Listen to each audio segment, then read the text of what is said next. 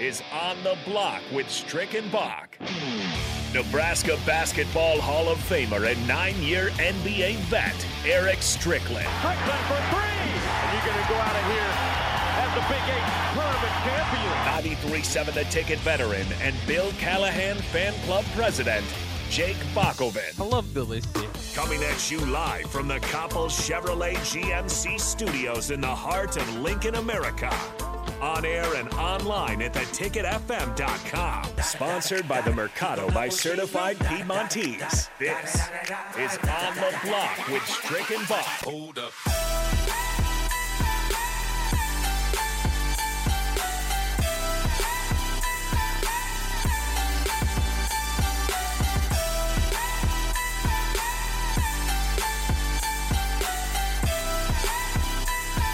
Welcome to On the Block here on a Wednesday. I'm Jake Bakoven here in Lincoln, and he is Eric Strickland, the Husker Hall of Famer, longtime NBA vet.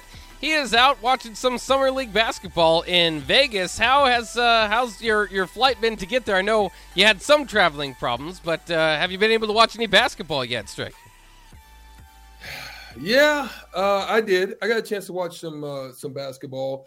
Mostly had a lot of meetings, but did get a chance to watch some basketball. The talent is definitely there. Obviously, when you don't have that much time to practice and spend time, that's a part of the problem. You know what I mean? You kind of it makes it difficult, so to speak, to be able to, get those guys to gel together. So some of the basketball is not as quality as normally would be, but it's still, guys are getting a chance to showcase themselves. Guys are working their tail off. They're getting a chance to work in front of all the teams, not just a few of the teams that they're actually working with or they're playing for. But they're getting a chance to do a lot of stuff. I got a chance to see a lot of old friends, a lot of old teammates that are now working with organizations. Got a chance to see people that are on coaching staffs that I had an opportunity to spend some time with over the years. Didn't get a chance to talk to Paul, but I did see him. He was doing an interview, Paul Pierce. So I did, Kenny Anderson's here. Some good friends of mine that have spent some time, some of them that have been on the block, and got a chance to see some of them. So it's been cool. Good. That is cool. Is there? Where are they playing? I guess is there a decent environment, or is it pretty sparse crowd? Some of the games are pretty good. Like last night, the LA Laker Clipper game was pretty packed. The Mavericks game was pretty solid. A lot of people were at the so they're playing at the Thomas and Mack Center and the Cox Cable Center, which is the men's side and the women's side for UNLV basketball. Actually, I think we had one of our old players transferred actually to UNLV with the women's side. Yeah.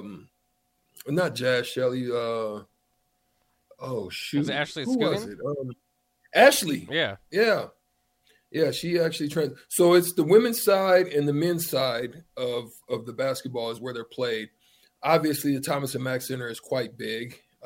So there's the lower bowl area, has pretty good size of people in it, depending on what game it is. Cox Cable, depending on what game, like the Memphis game, obviously, John Morant was in there. So a lot of people, they come and to see because they know kind of who's in town and who's going to be there. So it gives them an opportunity to see some of those players. But that game was pretty packed. That Memphis and I think it was a Celtics game yesterday. Okay, yeah, because I'm interested too, because there is talks about a Vegas expansion team coming to the NBA, along with what would be the Seattle SuperSonics. People are very much heavily in favor of that, but there's been some movement toward that. No, I'm tripping. I'm sorry. It was Memphis and Golden State yesterday. Oh, okay. That's who it was. Yeah. No, it was Boston and Golden State. and then it was Memphis and shoot, I can't remember who they were playing, but that's what it was. But too many games. There's going so on many there. of them. They're all over the place. I mean, Yeah. you're going back and forth to each gym, so it's kind of crazy. Would you like the idea of a NBA if they do expand? I mean, LeBron's going as far as said that he would like to own the Vegas team. I think that would add an additional element to it. But do you think Vegas, now that it's got the Raiders, it's got hockey, do you think it's moved past that fear of having professional teams, and that the NBA, that would be a good place for the NBA to go? I mean, they've been preparing for it for some time now. I mean, that's obviously UFC is very strong here. That's why they built T-Mobile Arena right across. One of the hotels I stay at pretty much whenever I come to Vegas is the Park MGM, which is literally right across from T-Mobile Arena. T-Mobile Arena has been prepared for this specific moment. That's why they were playing USA games in there. They do some exhibition games in there. They've been really kind of testing the market to see what type of atmosphere that it will provide for basketball. I think that it's viable. I think that it's a marketplace for it. One of the best things for it was the success of the hockey team, and how when they first came in and had tremendous success.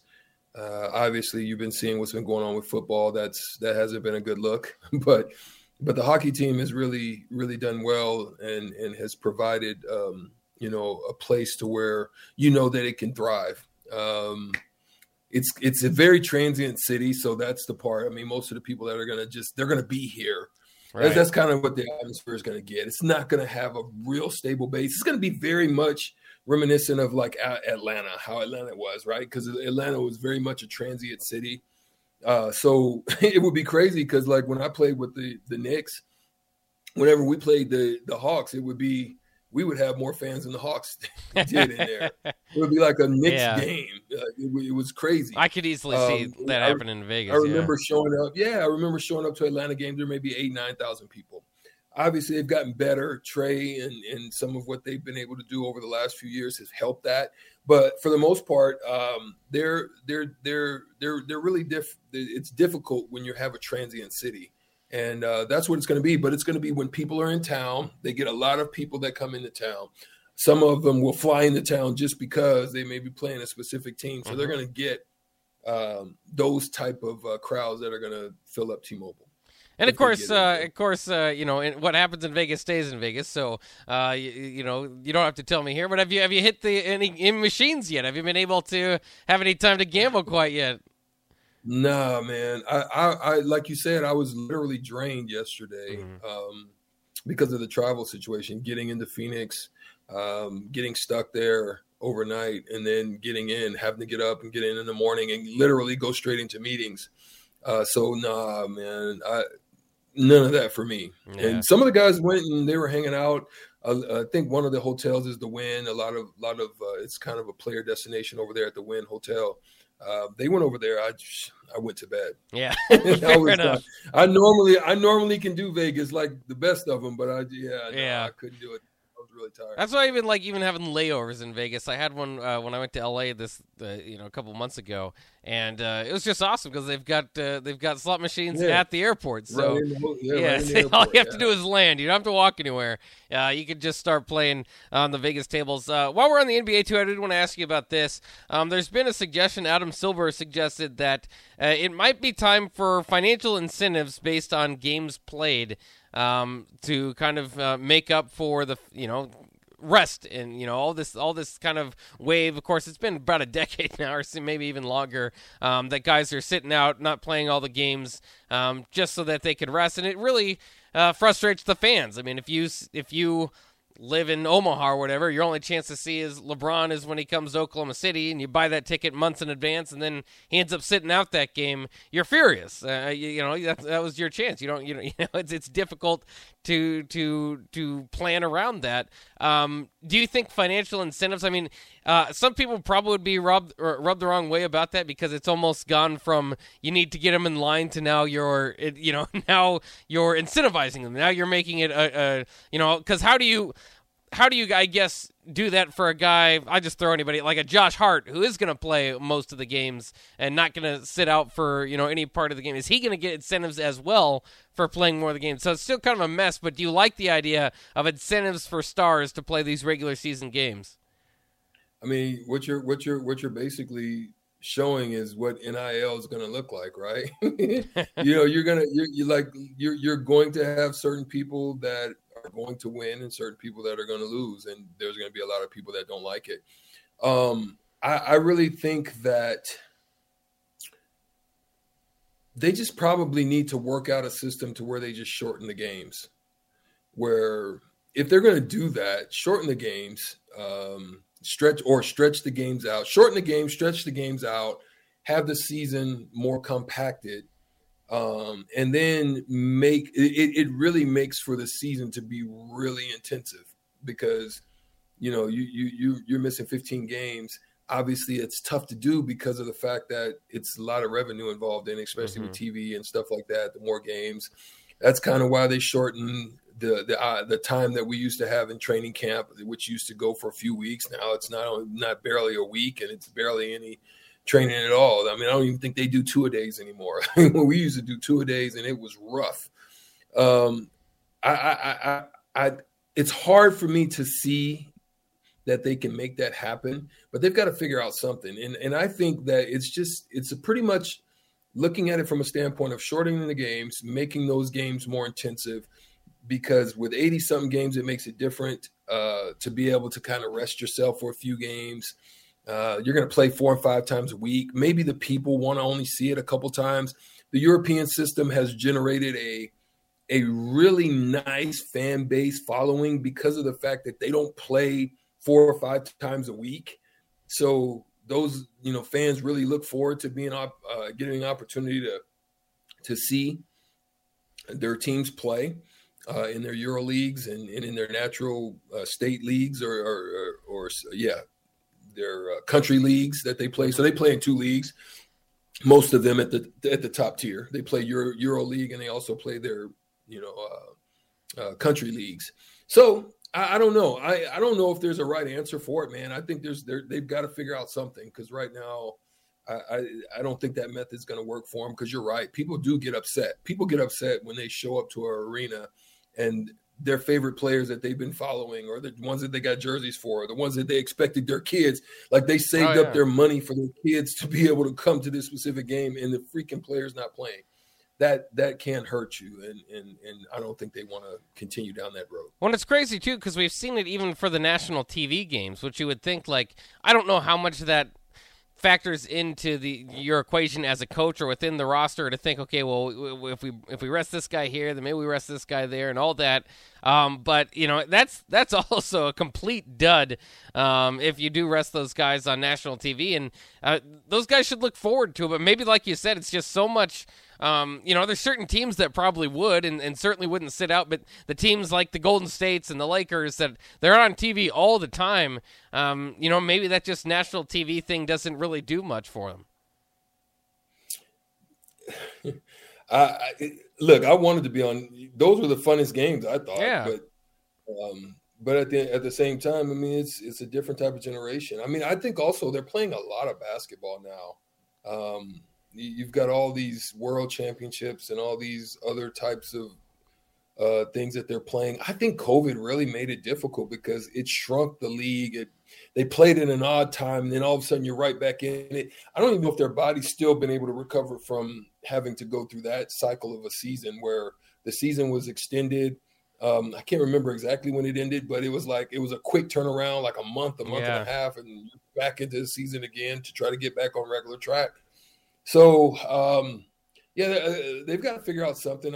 Some of the guys just don't want to be playing that much. I think it's soft. Yeah. I think it's soft. I mean, we got out there and played. You know what I mean? We wanted to play. We felt it was intensive. You can see it the way it's kind of translating even now into the All-Star games and stuff like that.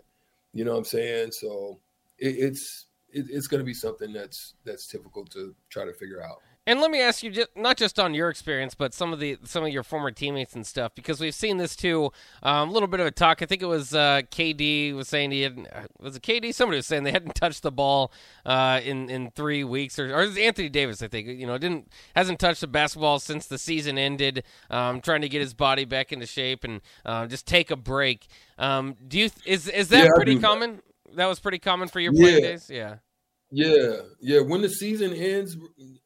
Bach, it's literally I literally go on whatever, depending on the time frame is, I go into a hiatus and I do not go into a gym. I don't touch a ball. I have to refresh. I have to, get my mindset in a place to where I want to be in the gym again. Because if you just continuously go, you want to do some stuff. Maybe you go in, touch it, shoot some free throws, but you don't want to get back into intensive workouts and stuff like that.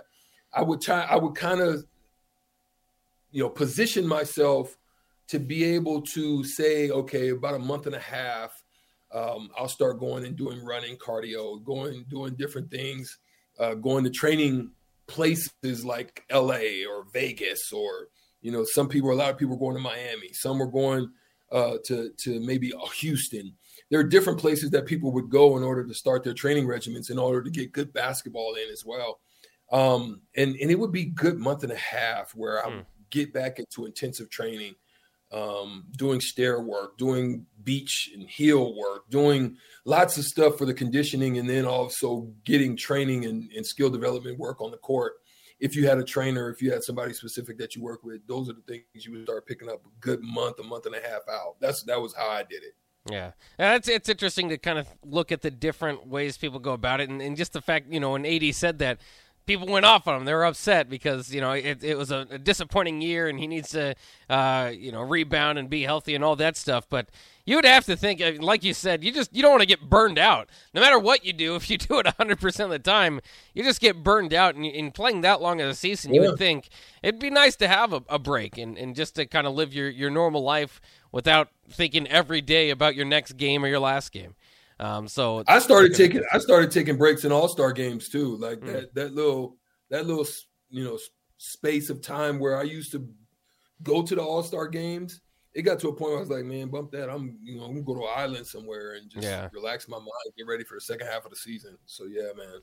Yeah, that's kind of how that makes sense. We're going to take a quick break here on the block. We have Strick live out in Vegas for NBA Summer League. I wanted to get, as you could tell, I've had a few questions for him based on some of the stuff that's going around in the league and some of his other experiences. I want to reach back to one of his other experiences, that call that he got to enter the Husker Hall of Fame, because 6 former Huskers, including Prince Amukamara, Bryce Pickens, Tony Finoti, all got that call, or maybe I don't know if they get called or whatever, but they got that induction recognition and notice not too long ago, probably this past weekend. So I want to ask Strick kind of what that was all about. We'll do that next here on the block on 93.7 The Ticket.